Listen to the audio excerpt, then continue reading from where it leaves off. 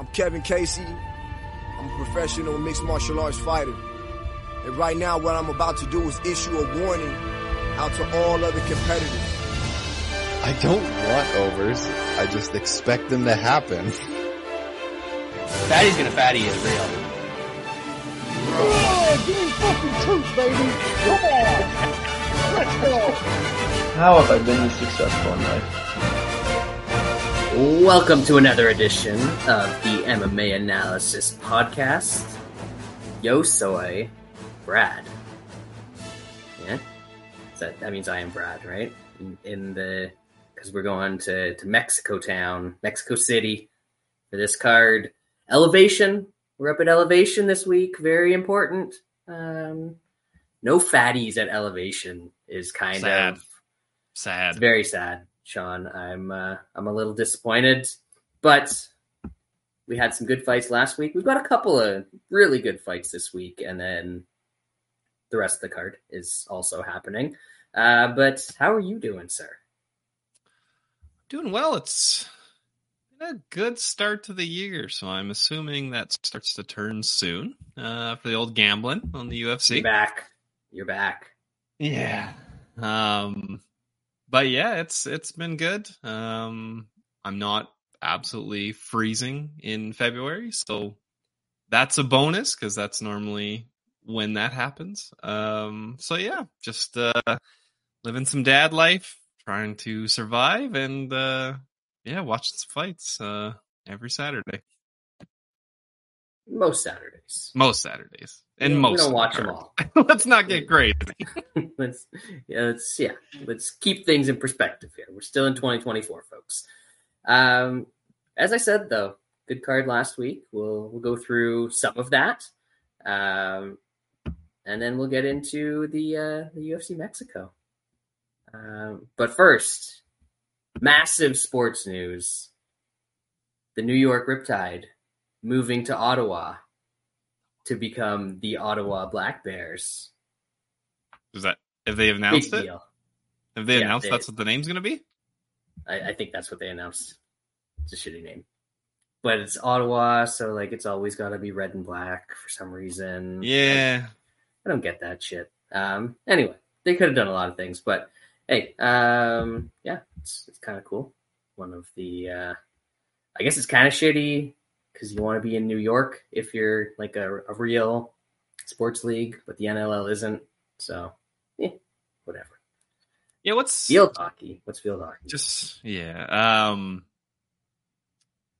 the only New York team, I would assume, right? Yes. Just lacrosse wasn't working there. They like too much other kinds of lacrosse. Why?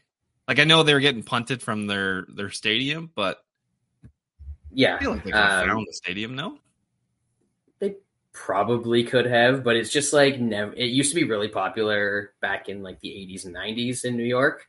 Yeah. They had one of the original teams. They used to draw 15,000 people, and then I don't know, just sort of dropped off. They're more into the outdoor lacrosses, and then they've got a billion teams in every league, and just not something that's a priority there. Kind of like for the UFC, making good fights, not a priority anymore. But there was an exception last week. Featherweight title, UFC 298, Ilia Topuria. That is some of the realest punching power that I've seen in a minute, Sean. That dude can crack. Yeah, he did the thing. He was gonna look like a dumbass if he didn't with kind of how he was talking, but I don't know, that confidence, that self-belief, that can take you a good ways, and when you have some skills, it's a pretty deadly combination. I was pretty big on him. It's kind of always tough when these kind of younger guys come along and they get put in these title fights, especially when they're not super tested before that. And it happens from time to time, especially in this day and age in the UFC when they need to make fights. They have to keep the butter churning. But he did the damn thing. good on Volk for, playing up the old man shtick. It made it more interesting than I think any other Volkanovski fight week. He got to show some personality. Unfortunately, came on the losing end there. But yeah, it's awesome to see. He is a very big deal. He's not a big deal in North America because, everybody's pretty localized to American fighters. I guess I can't even say Canadian fighters, but just English speakers and stuff like that. But he's a big fucking deal over in Spain and Georgia. So it's kind of cool to see a guy like that do the damn thing against a pound for pound great fighter. He's the man to finally unite Western and Eastern Europe. Georgia and Spain. Yeah. It's going to bring prosperity to all the lands. Interesting to see what he does next. So long, I know he's going to be that kind of dork that's like, oh, I want to go up to 155 and then I'm going to go up to 170. And he's going to be one of those guys just because that's who he is. But I hope he sticks around and he fights a bunch of guys at featherweight because I think there's a lot of interesting fights for him there. And it's all fresh because he hasn't fought a bunch of these guys in the top 5 because, they were already matched up and they were injured and stuff like that. So there's a bunch of really good matchups. Max come back down after the BMF and the winner of, the co-main event this Saturday. Those are all awesome fights. So I hope it's those. Certainly. Sorry for the little glitch there. I turned off the VPN. The lacrosse is over. Heartbreak City, Sean.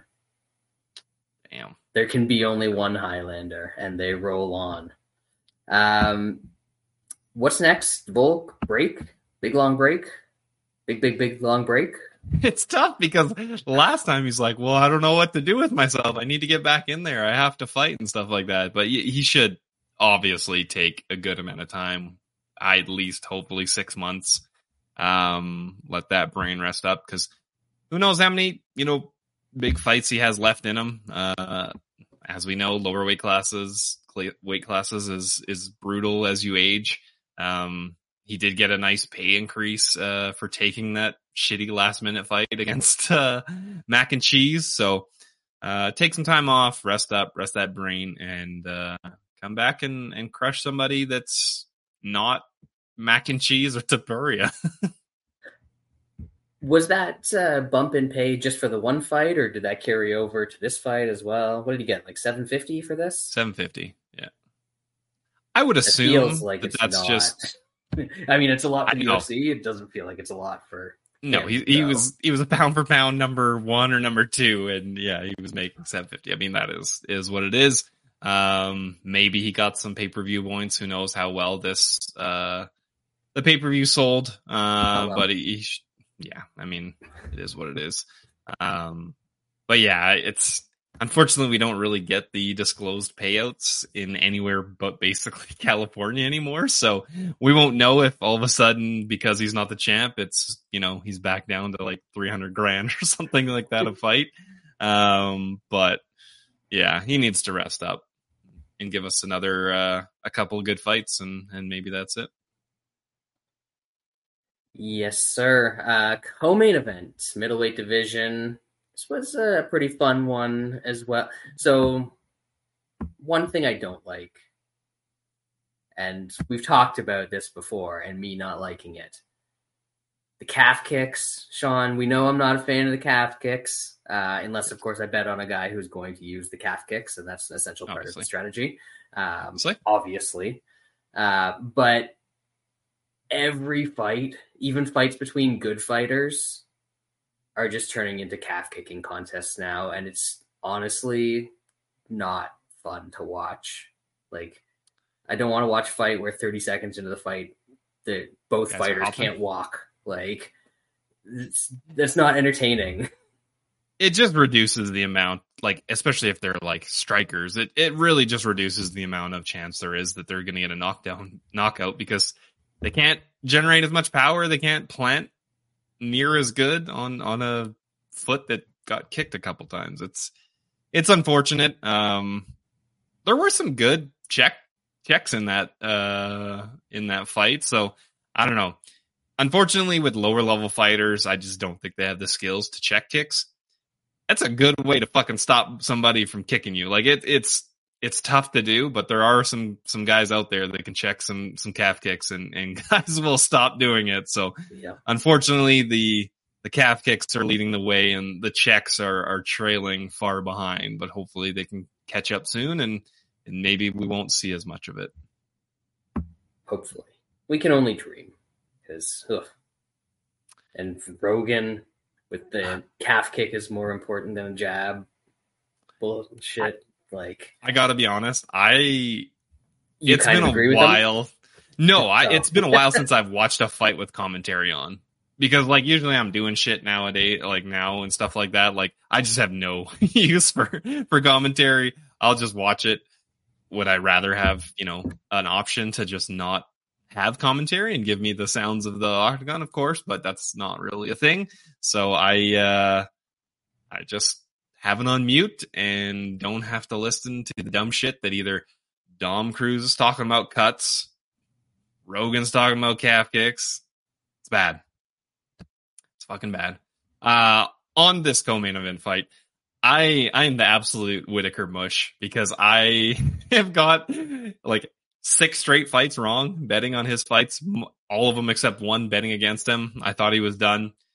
The dude's still very good. He might be degrading a bit. I don't know what the fuck happened in that DDP fight. I feel like if he fought like he did against Whitaker or against Costa, that would be a much closer fight. I don't know. He just had a bad night. Because he looked good, pretty good. I mean, he was getting up there in age and damage, but he looked pretty good. I know Costa caught him with a wheel kick, but other than that, he was kind of beating him fairly handedly, other than, Costa every once in a while throwing up the jab and maybe landing a hammer every once in a while. But Whitaker's still good. Costa's still fun. Hopefully we get to see Costa fight more because I want to see him fight lesser guys and just absolute meathead thrash guys. He's been fighting the upper echelon. Let's give him a step or two down and let him do some violent shit. I just went to our champion predictions because I was like, who did I pick for middleweight for this year? And apparently nobody. So I'll pick Whitaker now. Yeah, that was one of mine that I trailed off. I wasn't listening or something like that and didn't write it down. But I will. It's go quite possible that I was on the PEDs for that podcast, and we're all on the PEDs. Pick anything. So that'll happen. Steve, I knew you would be disappointed by Wes's absence. So I brought an Earl Grey Porter because I know you Brits love your tea. So I'm going to drink that next to help soothe the soul. All right. That one's for you, mate, chap. Anyway.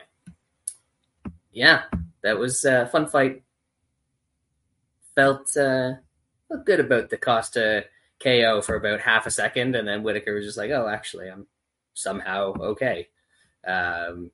Should have just done it 30 seconds sooner and made it gets there, but that's called timing. Speaking of the next fight, Ian Gary, split decision over Jeff Neal. Honestly, I didn't hate this. The third round that might have given me eye cancer. I don't know. It's possible. But I didn't hate the rest of the fight from Gary. I thought he did some pretty good stuff. It was certainly the most impressed with him that I've ever been. I don't know that, I don't like him. He's a very unlikable human being. Very punchable face. Very, too tall, as you know, how I feel about those guys. Got some of those tendencies too. It's going to get him one of these days. But as far as Ian Gary fights go, I thought he looked pretty good. He did what he had to in a fight against a fairly big puncher and a guy that's not really going to take him down. That he did what he had to. He had to stick and move and throw kicks to the body and knees up the middle, and he looked all right doing it. I took him and over 1.5 in the same game parlay. I thought that was pretty nice because Jeff Neal is a tough bastard. The real test is going to be when he fights a grappler. That's what I want to see. I think he does well against strictly strikers, but the big test is going to be once he gets closer to somebody who's actually has a competent grappling game, and then we'll see what he can do because he's been taken down by some lesser guys. So if he's getting, inside the top 5, we'll see how that goes. I know we called out Kobe Covington. A bit of a weird fight. Like I get the upside because Covington is he is a known guy, but stylistically, he just assumes he's going to stop those takedowns. That could be very bad for him. That could be bad for him even if he does stuff some of the takedowns, if Covington just puts a shitload of volume on him. Yeah. And I don't know. Who knows what Colby is after seeing him in that Edwards fight, but pace and wrestling, that doesn't sound like something that Gary's going to be able to deal with. So I guess we'll see if that fight comes about. We shall see indeed. We will also see if the snooze machine title fight will come about. Because O'Malley is trying his best to be his Omuki self and dodge that fight. He's gonna try and absolutely anything he can to weasel his way out of that one. The snooze machine comes for us all, buddy, and it's coming for him next. Sean, I just don't know how you can duck him that long. He's getting O'Malley's getting the fight that he asked for and that he didn't really deserve. He's fighting a guy coming off one win. You got to give it to the snooze machine next. Maybe they're trying to protect O'Malley. I don't know, but the dude he's fucking broke MMA. It doesn't make sense. You got to kill this guy. You got to knock him the fuck out and early on because he will drown you. He will drown you with pace. He will drown you with takedowns and trying takedowns, and it's not going to be fun. But I will enjoy it if it happens. This one was decent. Henry had a good first round, and then the tidal wave came crashing down, and Dvalishvili made it as kind of exciting as he can with his style. And yeah, this was a decent a bet for me with him in a parlay. And it on the scorecards, it doesn't really tell the whole tale of the story. I think Merab is very good. I think he's inevitable to be the champ. Yeah, Cejudo looked good in the first round here. I'm not sure if you were looking at live lines during this at all, but it was even money after round one. And I think even towards the end of round one, you could already start to see what was coming. Crazy. But Cejudo is a very good MMA fighter who didn't have to, but took some years off in the back end of his prime as a flyweight bantamweight, and now just isn't what he used to be, but is still quite competitive.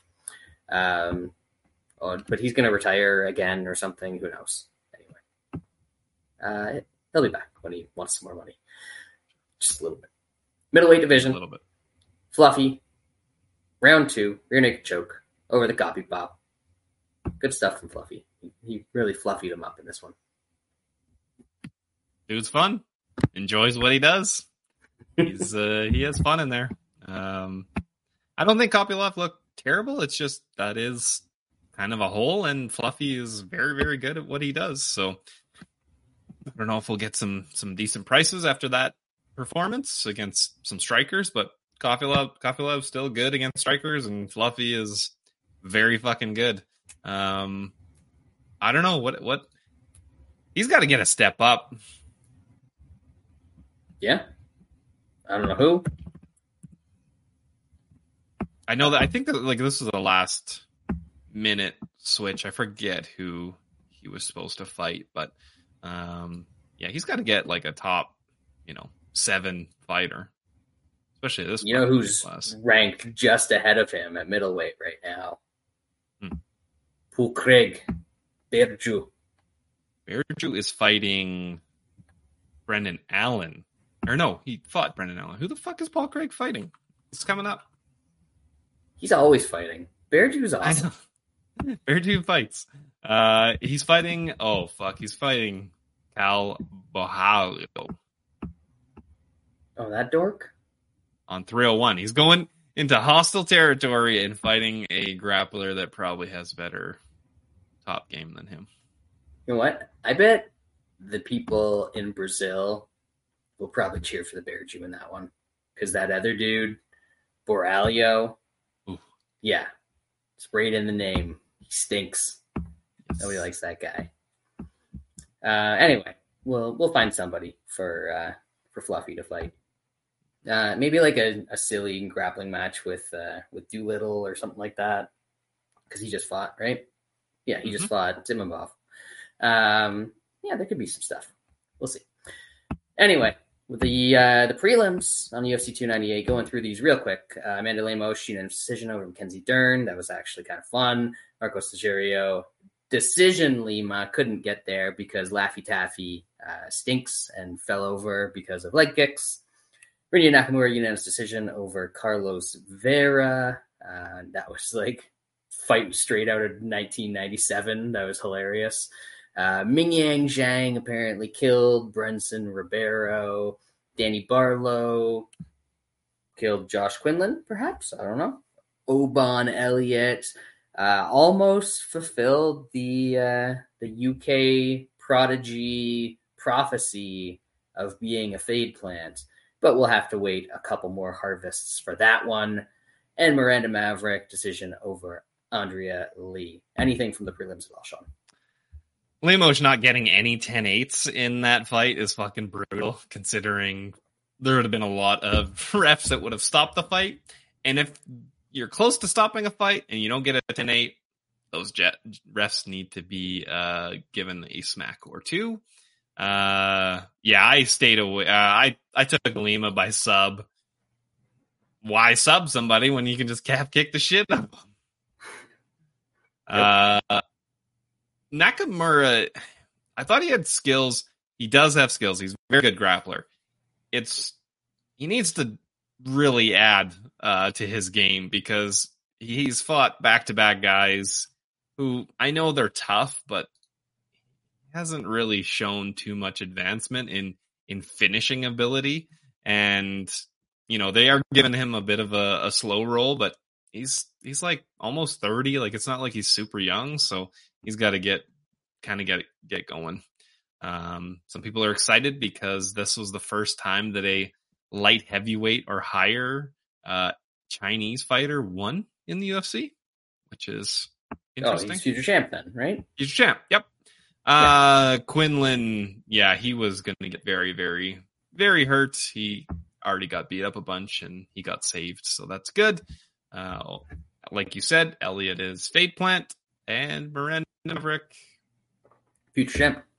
Future champ. Former Parlay future word. champ. Yeah, Sorry. Yeah. Yeah. Wonderful stuff. Yep. Honestly, I can't do like starting from the first prelim and watching all the way through anymore. I'll hop in somewhere around like the first interesting prelim. So in this one, it was Fatties. So I watched that crash and burn, and then like the rest of it was all right from there. Don't have 6 hours, 7 hours of half. Not of when they're very delivering poor this trash. Like UFC for maybe 10, 15 years ago is a different story. This stuff, we just can't reward mediocrity anymore by giving our eyeballs. If something cool's happened, I'll look it up. If not happening. He is indeed not the Nakamura that fought Wanderlei, the axe murderer, Silva. Congratulations. We just saw Chris Cyborg Santos in drag get inducted into the UFC Hall of Fame. That's who they showed on the broadcast, right? That's what Dana thought. Yeah, he was awesome to watch back in the day, and we got like a little bit of the awesome for people who only ever saw him in the UFC, like the Chuck fight, the Brian Stan fight. He had a couple big knockouts in the UFC. Obviously, the R choke, Bondi Classic against Keith Jardine. That was so deadly. Legendary moments in the UFC, thanks to Wanderlei Silva. And if you haven't seen it, this is one thing I didn't appreciate a lot about the broadcast. This is one thing I appreciated when they actually encourage people to be like, you know what? Who cares about what we're doing right now? Just go watch old Wanderlei fights, because those are fun as hell. He's just a roided out Brazilian kicking the absolute shit out of a whole bunch of Japanese pro wrestler dudes who were all tough as hell. And then occasionally they would have a big fight, and those would be awesome too. And yeah, it was just a good time back in the early aughts, as we like to call them, to confuse the kids that don't know what aughts mean. What else? That's it, I think. Yeah. So this card, Mexico City, elevation, everyone's going to gas. It is known. It should be the breakdown for every fight. And we're going to kick it off in the featherweight division. Muhammad Naimov. Did you know that in Russian No Frillses, No Frills is a grocery chain up here in Canada, for those of you who don't know, they don't have No Name, which is the brand they have here in Canada. They have Naimov. This guy's Muhammad No Name. He's incredible. Did you see that on the Tucker Carlson show? Is that where you found that out there? Yes. Yeah. That's where I get all my information. That's what I figured. This is a big number on Naimov. I get it a little bit. He was losing that fight against Jamie Malarkey and until he, landed a bomb, which, props to him. I don't know if Eric Silva's that good. I probably isn't. He lost to TJ Brown. But this could get interesting. Like if Naimov can't, if Eric Silva can take him down, it could get interesting. Naimov probably keeps it standing for the most part and lands a big bomb and gets him out of there. But man, people really be parlaying the old Naimov up to minus 500, minus 600. We're on our way. Like, not my cup of tea. Yeah, I don't think I'll be betting this either. But just in the spirit of elevation capping this one, his nickname, Muhammad No Naimov, is Hillman. And he trains in Denver, and he's fighting in Mexico City. That's like the holy trinity of things. So obviously he's going to win. He's going to be fine out there. There you go. But yeah, if you get out grappled by TJ Brown, I don't like your chances in a lot of fights in the UFC. So name off here, but not playing it at that price. Flyweight, Victor Moreno. He loves getting taken down. He's taken on Felipe Dos Santos, he's got to be like the little Dubrox, right? He looked good in a loss against Cape. Late notice. We talk about this all the time. It's always interesting to see whether they just kind of stepped up to that occasion and then they'll regress to more what they are of a fighter, or if they actually are decent and this is flyweights and guys are just good at this level. I don't think Victor Moreno is that good. He does love to get taken down. Is this guy going to take him down? I don't know. I haven't watched his regional scenes fights. I can only see what I saw in the Kape fight. Should be fun. I can't lay almost 3-1 on a guy that, yes, he did look good in a loss, but I'd rather watch and see. But I hope that dude puts on a show. Yeah, impressive in a loss is always one of the red flags, but like Moreno is also not impressive in his losses or his wins. So yep. I did actually like what I saw out of Dos Santos in his UFC debut. I don't know that I can. I might be able to parlay him here. I might be able to do that. That could be fun. But it is a high price. It's a little worrisome when it comes to flyweights. Sticking in the flyweight division, Luis Rodriguez, Dennis Bondar. Nothing for me here. So, yeah, it's interesting to see a guy fighting at 135 that is a soft body human being. Going by that, I guess I'll pick Bondar, even though he somehow, I know it was an arm injury, but he lost to Malcolm Gordon. You lose to Malcolm Gordon, you should be untouchable. Does arm injury negate that? I guess we'll see. I'll pick Bondar in Toutmaster. That is fair. Next up, Claudio Puelles taking on Fares Zayam, making the French dude fly over to Mexico to take on the Peruvian. Interesting. Yeah, Puelles was he just shamed into just not fighting for a while, and just they made him, collect some new skills after that butt scooting he did against old Dan Hooker.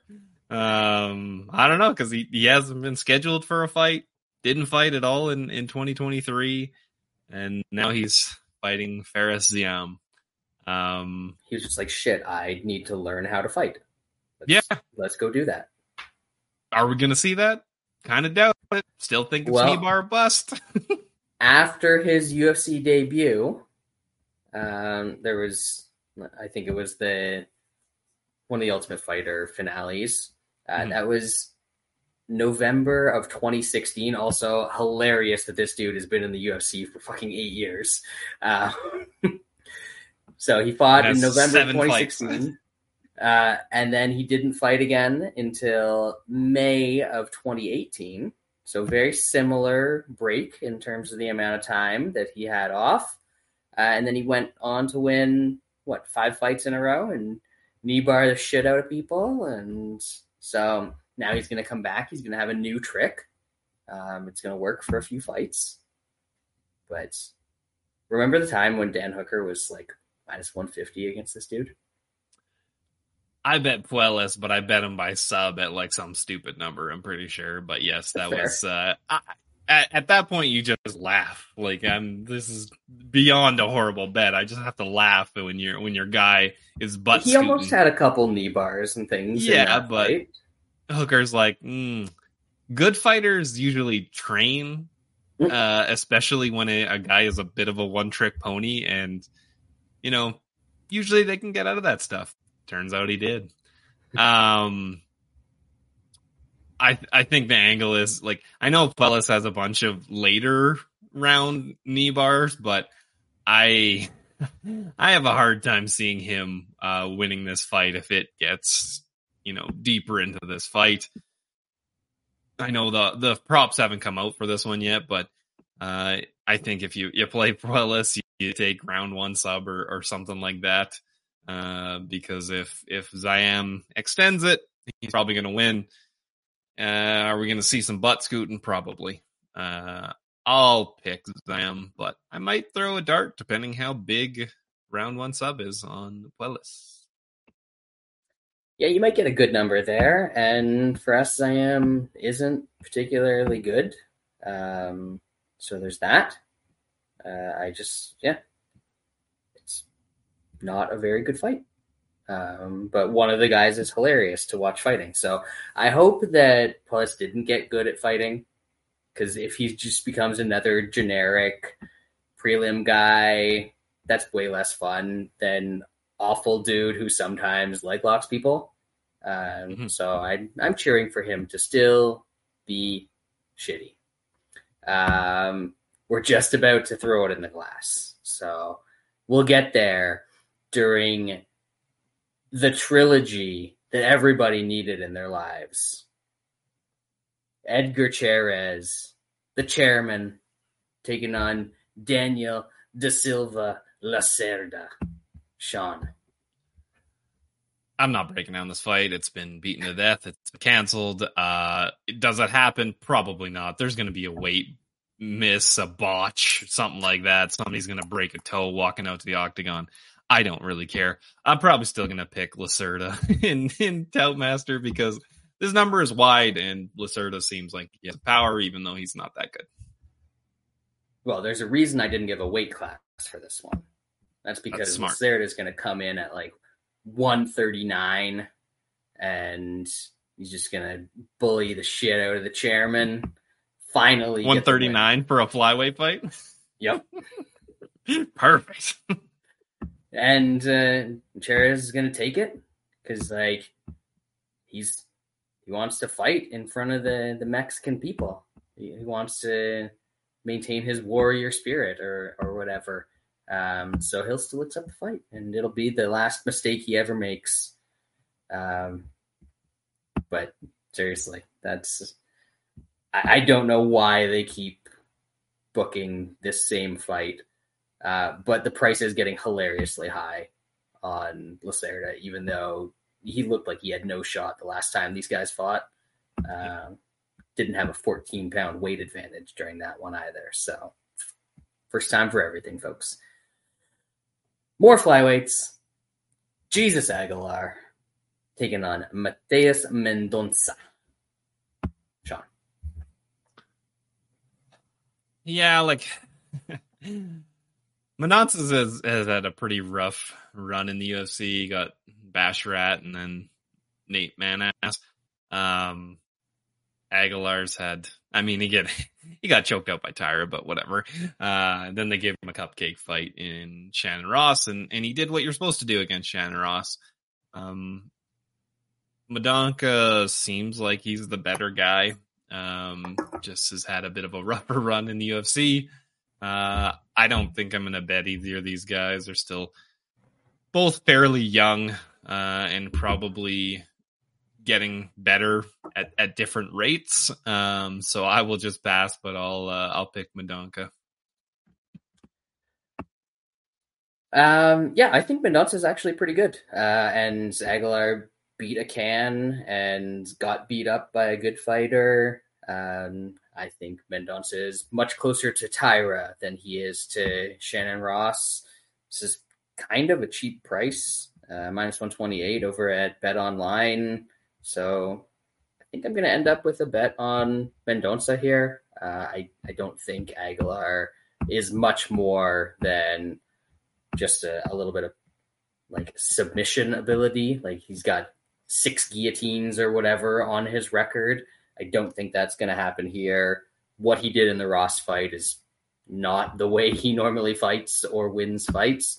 And Mendonça actually has a pretty active, diverse game. So, yeah, I'll bet the little favorite at flyweight and move us along to the bantamweight division final prelim.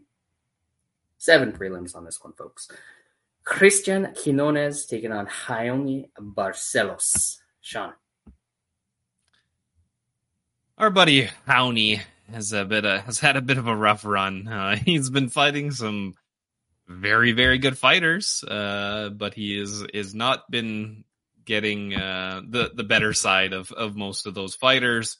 He is, 30, what's he pushing? 36 now, turning 37 in May. That's always concerning at the lower weight classes. I don't think Christian Quinones is that good. Kang Hong Kang smoked him. Rowney should probably be able to get takedowns and kind of grind him out. It is a bit tough to back Howney at this day and age at close to a 2-1 favorite. Over 1.5 is like minus 175 at Bovada. I haven't looked if Bet365 is around that price. I kind of like that. Barcelos has shown for the most part he's pretty tough, except against extremely good fighters, and for the most part he's not been too much of a finisher. So I probably will side with putting the over 1.5 if it's a decent price and a parlay, but the pick will be Rowney to grind out and maybe get a late finish. Yeah, I think I'm willing to lose money on Rowney again. One last time. This is a massive step down in competition for him. I don't necessarily know that means he's going to look great, because sometimes he fought down to his competition anyway. But Quinones has a little bit of danger that he poses on the feet. Obviously, he was able to crack Kang before they just started exchanging and turned into chaos in that fight. I don't think that he's going to be able to have the same success against Howney. So, yeah, should be takedowns and should be easy. But we've said that about Barcelos fights for the past decade and a half at this point, and he never makes it as easy as he should. So it's probably going to be a little bit pucker worthy, but I'm going to throw Barcelos at minus 190 or whatever the best prices I can match up with on my other spots on the board. So there will be a two-legger kicking it off with Howney Barcelos.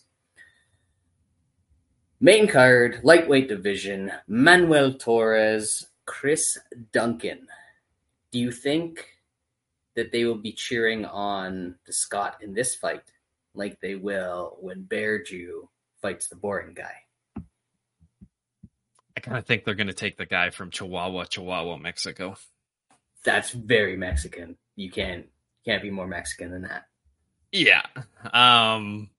Over 1.5 is like plus 160, plus 165.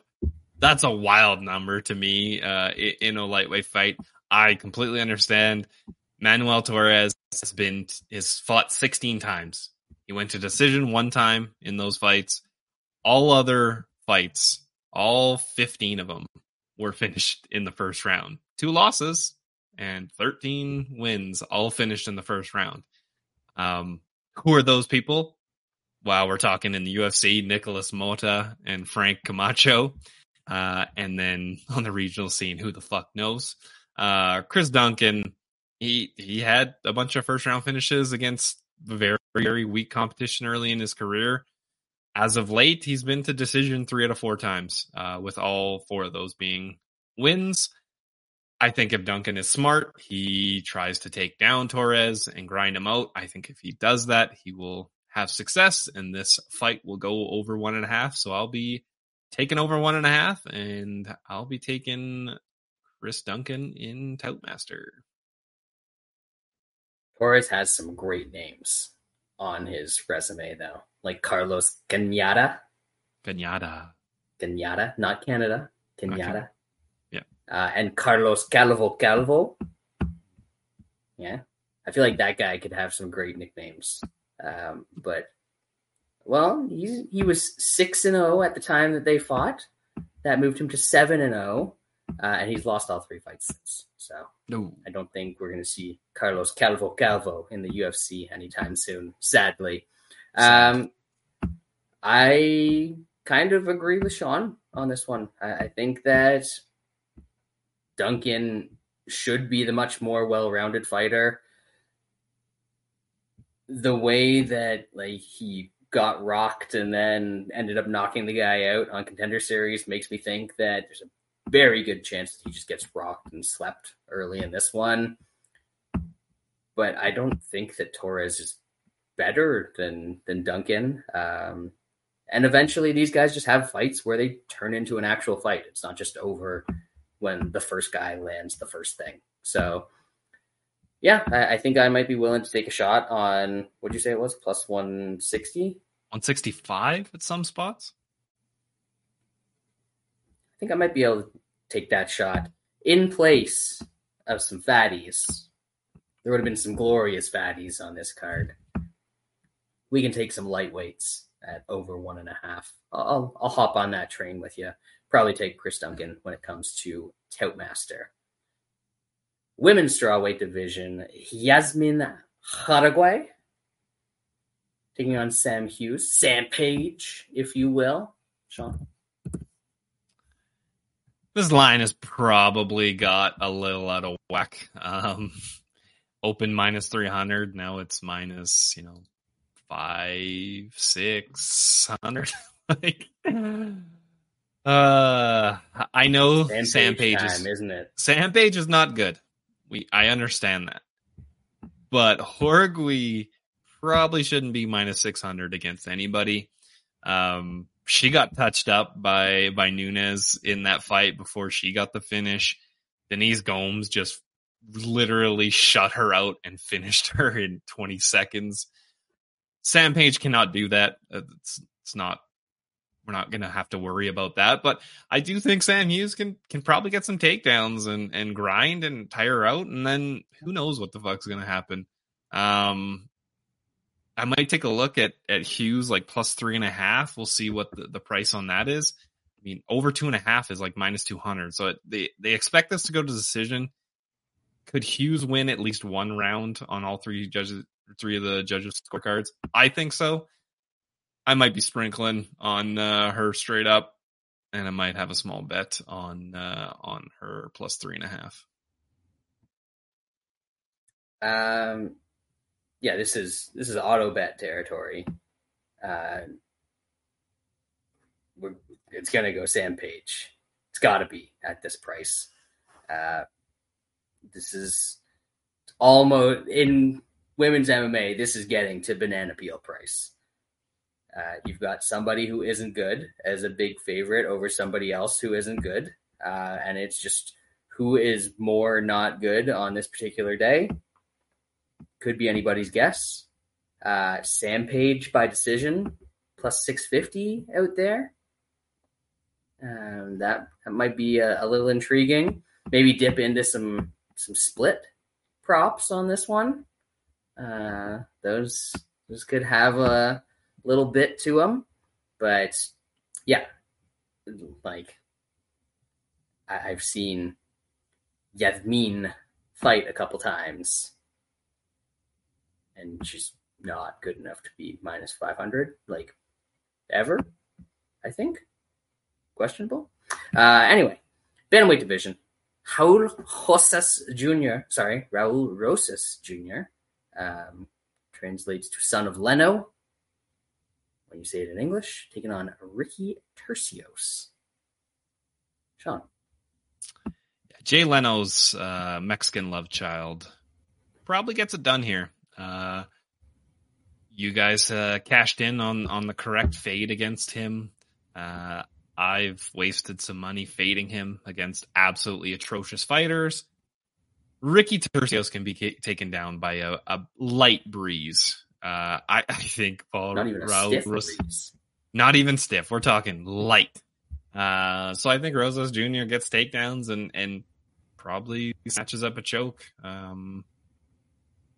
We definitely can fade this guy. This is just not the matchup that should be the go-to here, because Tercios is terrible and it kind of plays into Rosas Jr.'s skills. So this is not the one. Yeah, this is the guy I'm going to have to look for the other best price on when it comes to pairing with Raoni Barcelos, because I like Rosas to get it done here. I think he's back into a spot where even if he starts to get a little bit tired or can't get the finish right away, he can just sort of physically dominate Tercios, which he wasn't able to do against Christian Rodriguez. And I think until he matures a bit more as a fighter, that's going to be a key to his game and should let him get it done. I think he finds a sub early in this one, or like dominant position, ground and pound, TKO, something like that. But I don't think that's his only way to win. So yeah, we'll go with Rosas Jr. Even I sometimes forget that he did have a lot of success in that Christian Rodriguez fight. It's just, gassed and faced a well-rounded fighter who usually misses weight at 135 and is a pretty big dude that he couldn't just bowl over. Lightweight division. Ooh, we've got Argentinian Dober on this card. Yeah. He's taking on Daniel Zellhuber. This gets the German transplant, I think. When they're doing the hunting for Hitler shows. Yeah. Just kidding, folks. But anyway, hyped up, terrible UFC debut. And then he's looked better each time out there since then. I may have once upon a time had him as my breakout fighter of the year and then completely jumped off the bandwagon when he had that shit show performance against Trey Ogden. Maybe at some point we'll get back on. Sean? Prado opened like plus 350. That got absolutely smoked. Congrats to whoever got that number. I still think the price is a bit high.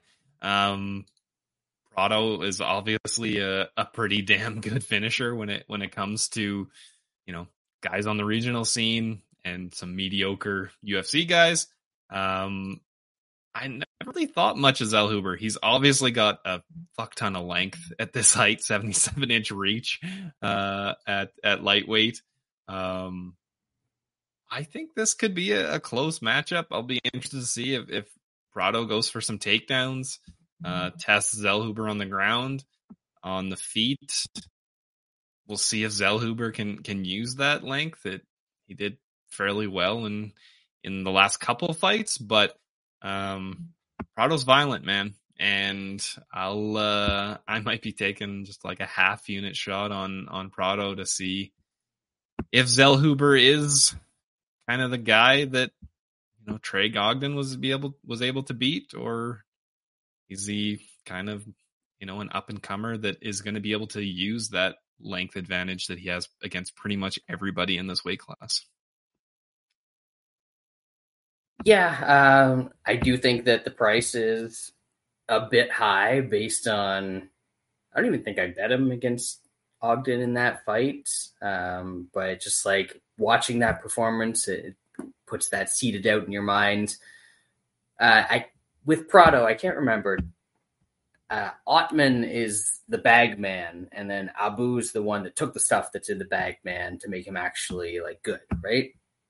I believe so. Okay. Just wanted to make sure that I got that correct. Prado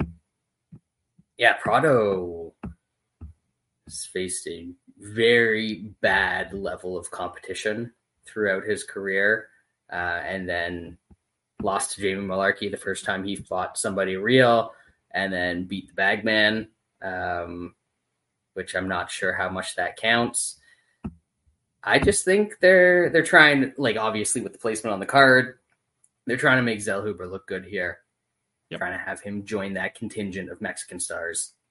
And I think they probably booked him against the right guy for this one. So we'll say Zellhuber gets the win. I don't know that I'm going to be able to find a ton to bet here. Even the over is just like even money. Prado's super tough. So don't love much of anything in that one. But Zellhuber will be the pick. Co-main event. I told you, We got two excellent fights on this card, folks. This is the first one of them. Featherweight division. This guy was a former interim champ. Something like that, probably. Fake champ. But two guys that have fought for the title. Yair Rodriguez and Brian Ortega. So I was on Yair in the fight against Ortega in 2022. Obviously, that had some luck and kind of went my way there. Probably used up all my luck in 2022, and it was just absolutely vacuumed out for 2023. That's the way she goes. I think if you can get either of these guys at decent plus money, I think you take it. This is a close fight between two pretty talented guys. I don't know how much we can take from the first fight. Ortega went for 5 takedowns allegedly in 4 minutes. Had some control time and then obviously got his arm stuck where it shouldn't have been, and Yair took advantage. I know there's probably some concern with Ortega. Hasn't fought since that fight. Basically over a year and a half. Ortega's just kind of a guy that doesn't really fight that often and still kind of shows up pretty good.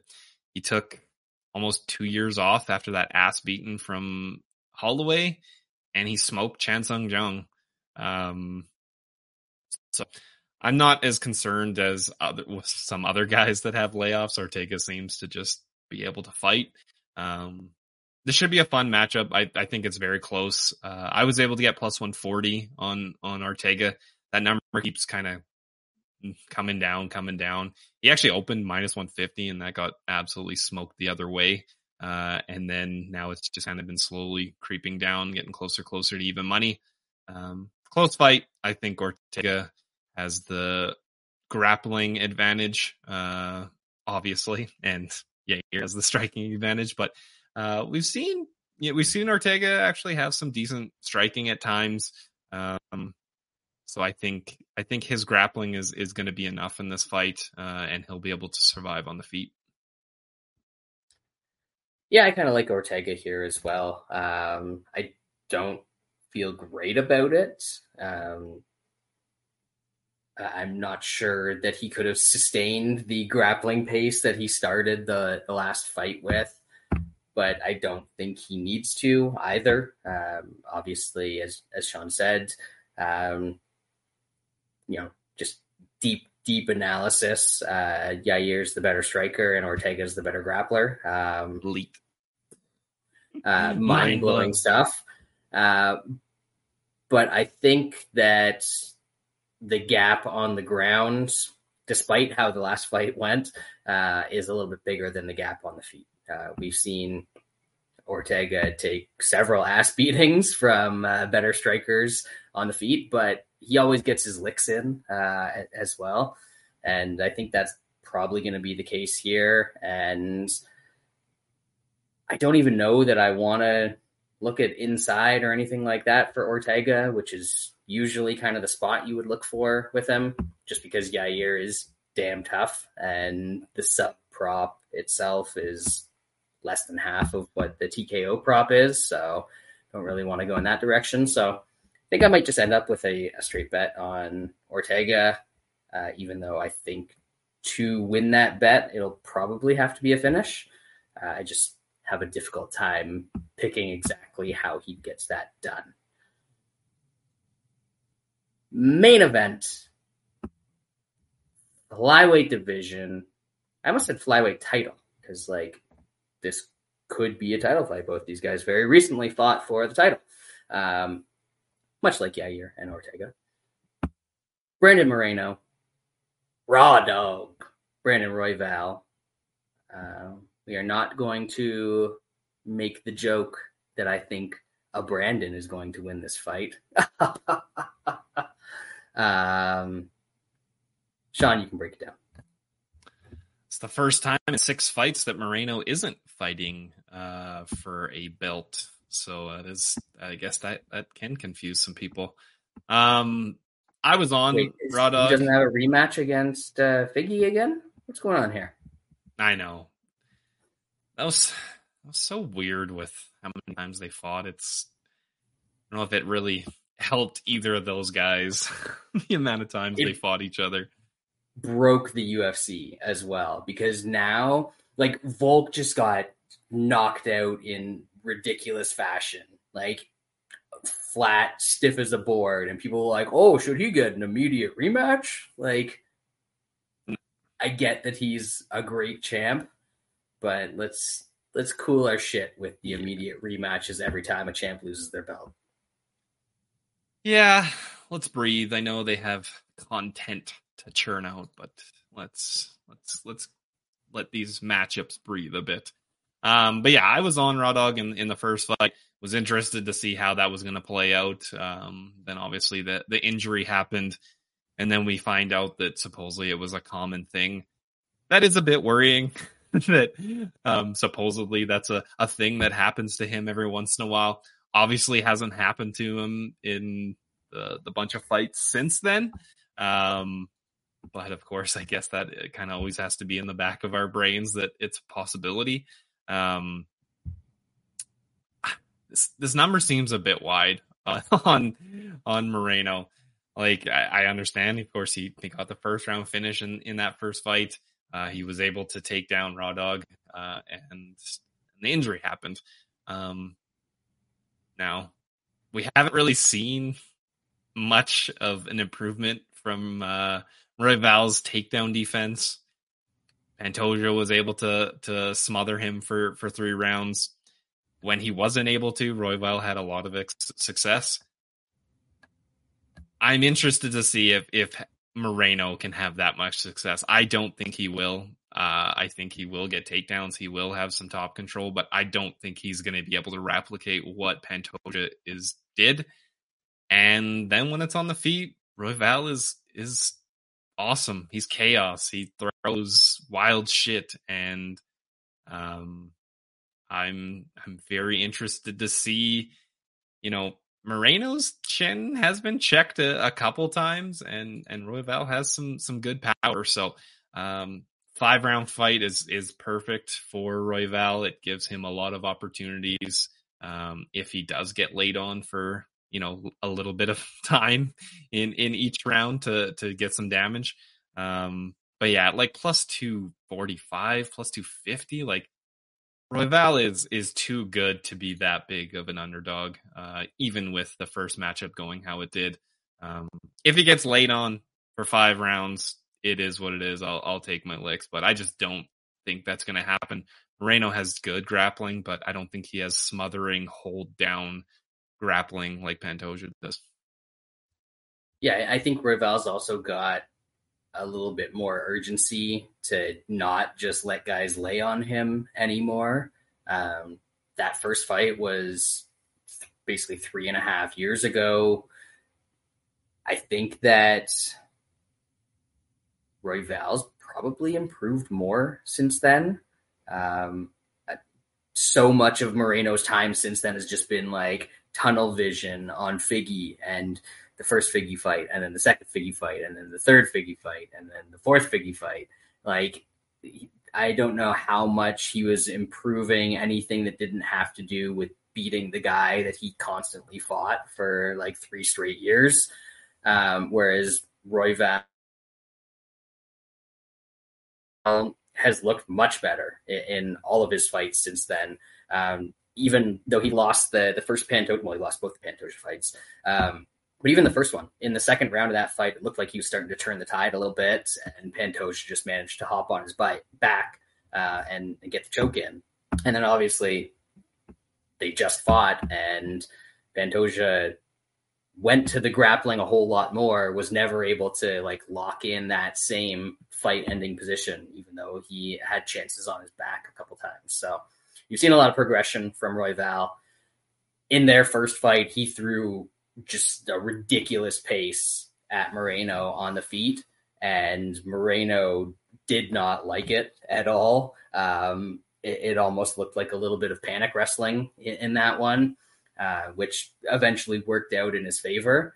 But I think if we get 25 minutes of these dudes and of Royval just constantly putting that pressure on Moreno, I think Moreno's been through more with the fights that he's been in the past 5, 6, however many years he's been fighting at the upper echelon of flyweight than Royval has. And if this turns into a war, he's going to be the one that starts breaking down a little bit before Royval does. So I'm going to have a bet on the Raw Dog. Moneyline plus 245 is the best out there.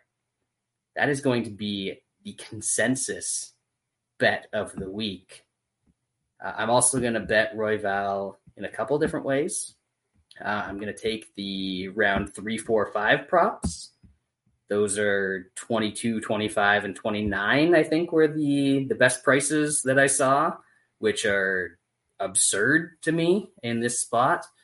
And I think I might throw whatever I can on Raw Dog decision, no bet. Because I think he's more likely to get the finish here. Obviously, Moreno finished him last time. That is probably how he would have to finish him again, because I don't see him getting Royval out of there.